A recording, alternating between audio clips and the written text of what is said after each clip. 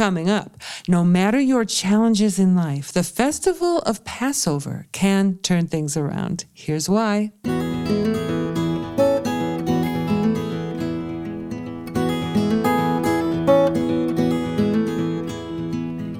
Welcome, everyone, to At Home in Jerusalem, the podcast on aish.com. I am your host, Heather Dean.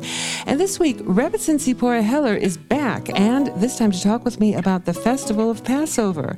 Rebbetzin Heller is an educator, an author, and popular speaker to audiences all over the world.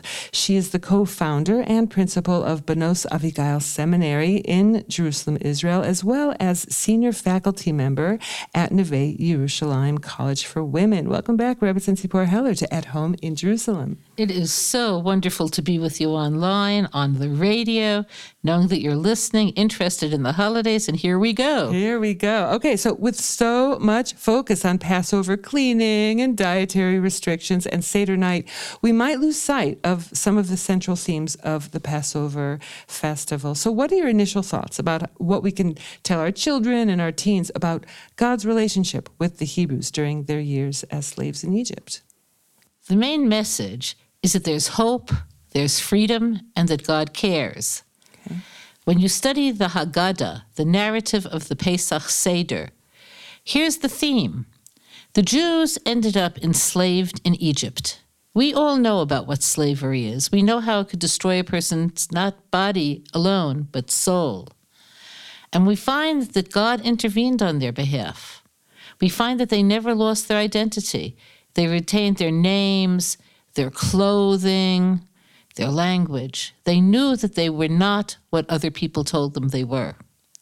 And the way God intervened, you have the whole story of the plagues, 10 plagues, in which God turned nature against the Egyptians, allowing the Jews to know him as well as to escape the terrible slavery that they were going through. What did these plagues teach them? 3 major things. God is there. You are not alone in the world. God's there. And when you study history of the Jews, you'll see this again and again and again. Against all odds, we survive. The next is that nature is a word. It's only a word. Things can change. You have every bit of nature's rules turning upside down. The first of the plagues was the plague of blood, whereby the Nile River turned into blood. Some of you may have seen movies, the 10 Commandments or similar ones, but it's not just something clear turning red. Think about this. Blood is a protein. Yeah. Water is a mineral. Mm-hmm. That means the entire spectrum of reality was turned upside down. So what does that tell us? God's not only here, but he could do whatever he wants. Never use the word impossible. The third thing that we learned is that God is aware of and concerned with the fate of individuals. Again, using the plague of blood as a model. God knew who was an Israelite slave and who was his evil oppressor. The blood was only in the Nile when the Egyptians chose to draw water. When the Jews had water in their own homes, was water.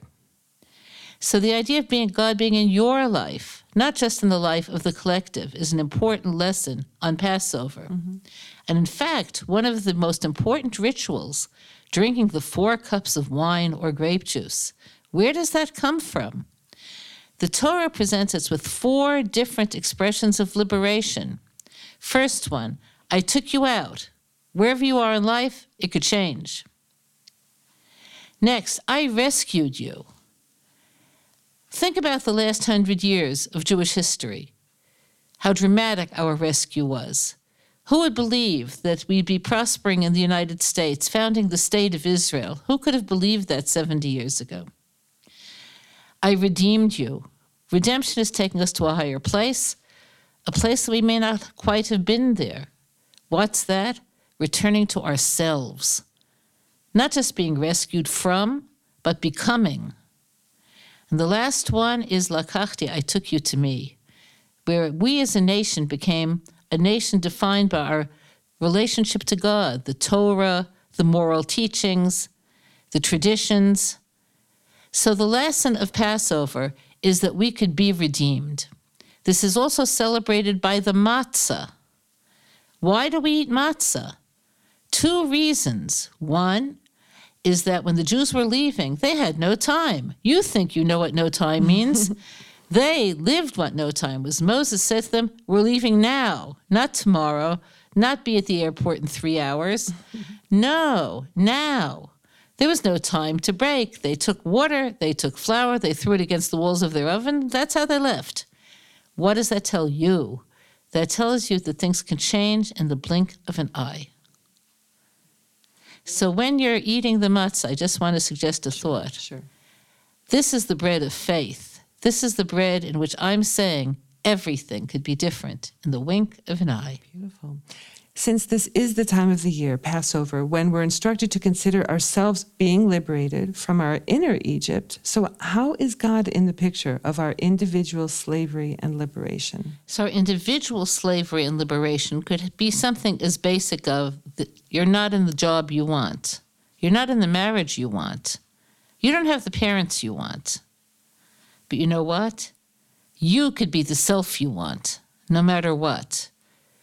And God will give you the ability because the inner you, the soul, is never defiled, can always be liberated. There's nothing holding it back. Mm-hmm. And does that hold true also for someone who might be a slave to some sort of compulsion or addiction? Absolutely. Compulsions, addictions are all ways in which people escape from the anxiety of living. The pain of living, and living could be tedious and painful and gray, is erased by addiction. So when you get back to a place inside yourself where you could say, but I am alive and I'll take my life on its own terms. I won't escape from it, I'll live it. Mm-hmm. And there's hope that living it could be purposeful and real. Mm-hmm. Definitely Pesach could be a holiday of genuine liberation. Okay, so, and just to carry on with that thought of someone who's stuck in a compulsion or addiction, within the theme of Passover, even not the theme of Passover, how can this person put God in the picture and be liberated? The first thing is by turning to God. In the story in the Torah about how the Jews were liberated from Egypt, they were suffering, years and years of suffering. They put their faith in all sorts of things that didn't work. Oh, Pharaoh will die, and then things will change, but they didn't. Until finally, it says in the text, and they cried out to God. Mm-hmm. They said, we can't help ourselves, you could help us. And that day, God sent Moses to liberate them. Mm-hmm.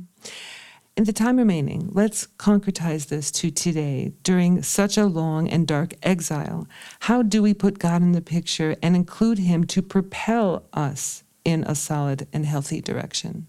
So to begin with, you could try to observe Passover in a meaningful way. Mm-hmm. Go to the store, buy the matzahs, buy the wine or the grape juice. Clean the bread out of your kitchen and out of your living room. Make a seder, but know what you're saying. You're saying, see this matzah? See it? This is bread that took no time to bake. Things can change that fast. Mm-hmm. See these 4 cups of wine? You could be different. Everything could be different. You're with God. And then let it float onto your year. Wow.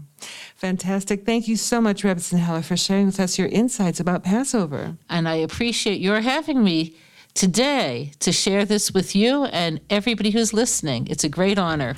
And you can check out Aish.com's one-of-a-kind Passover section, where you'll find many excellent articles, classes, and videos that will undoubtedly enhance your Passover experience. Check them out, and thanks for listening.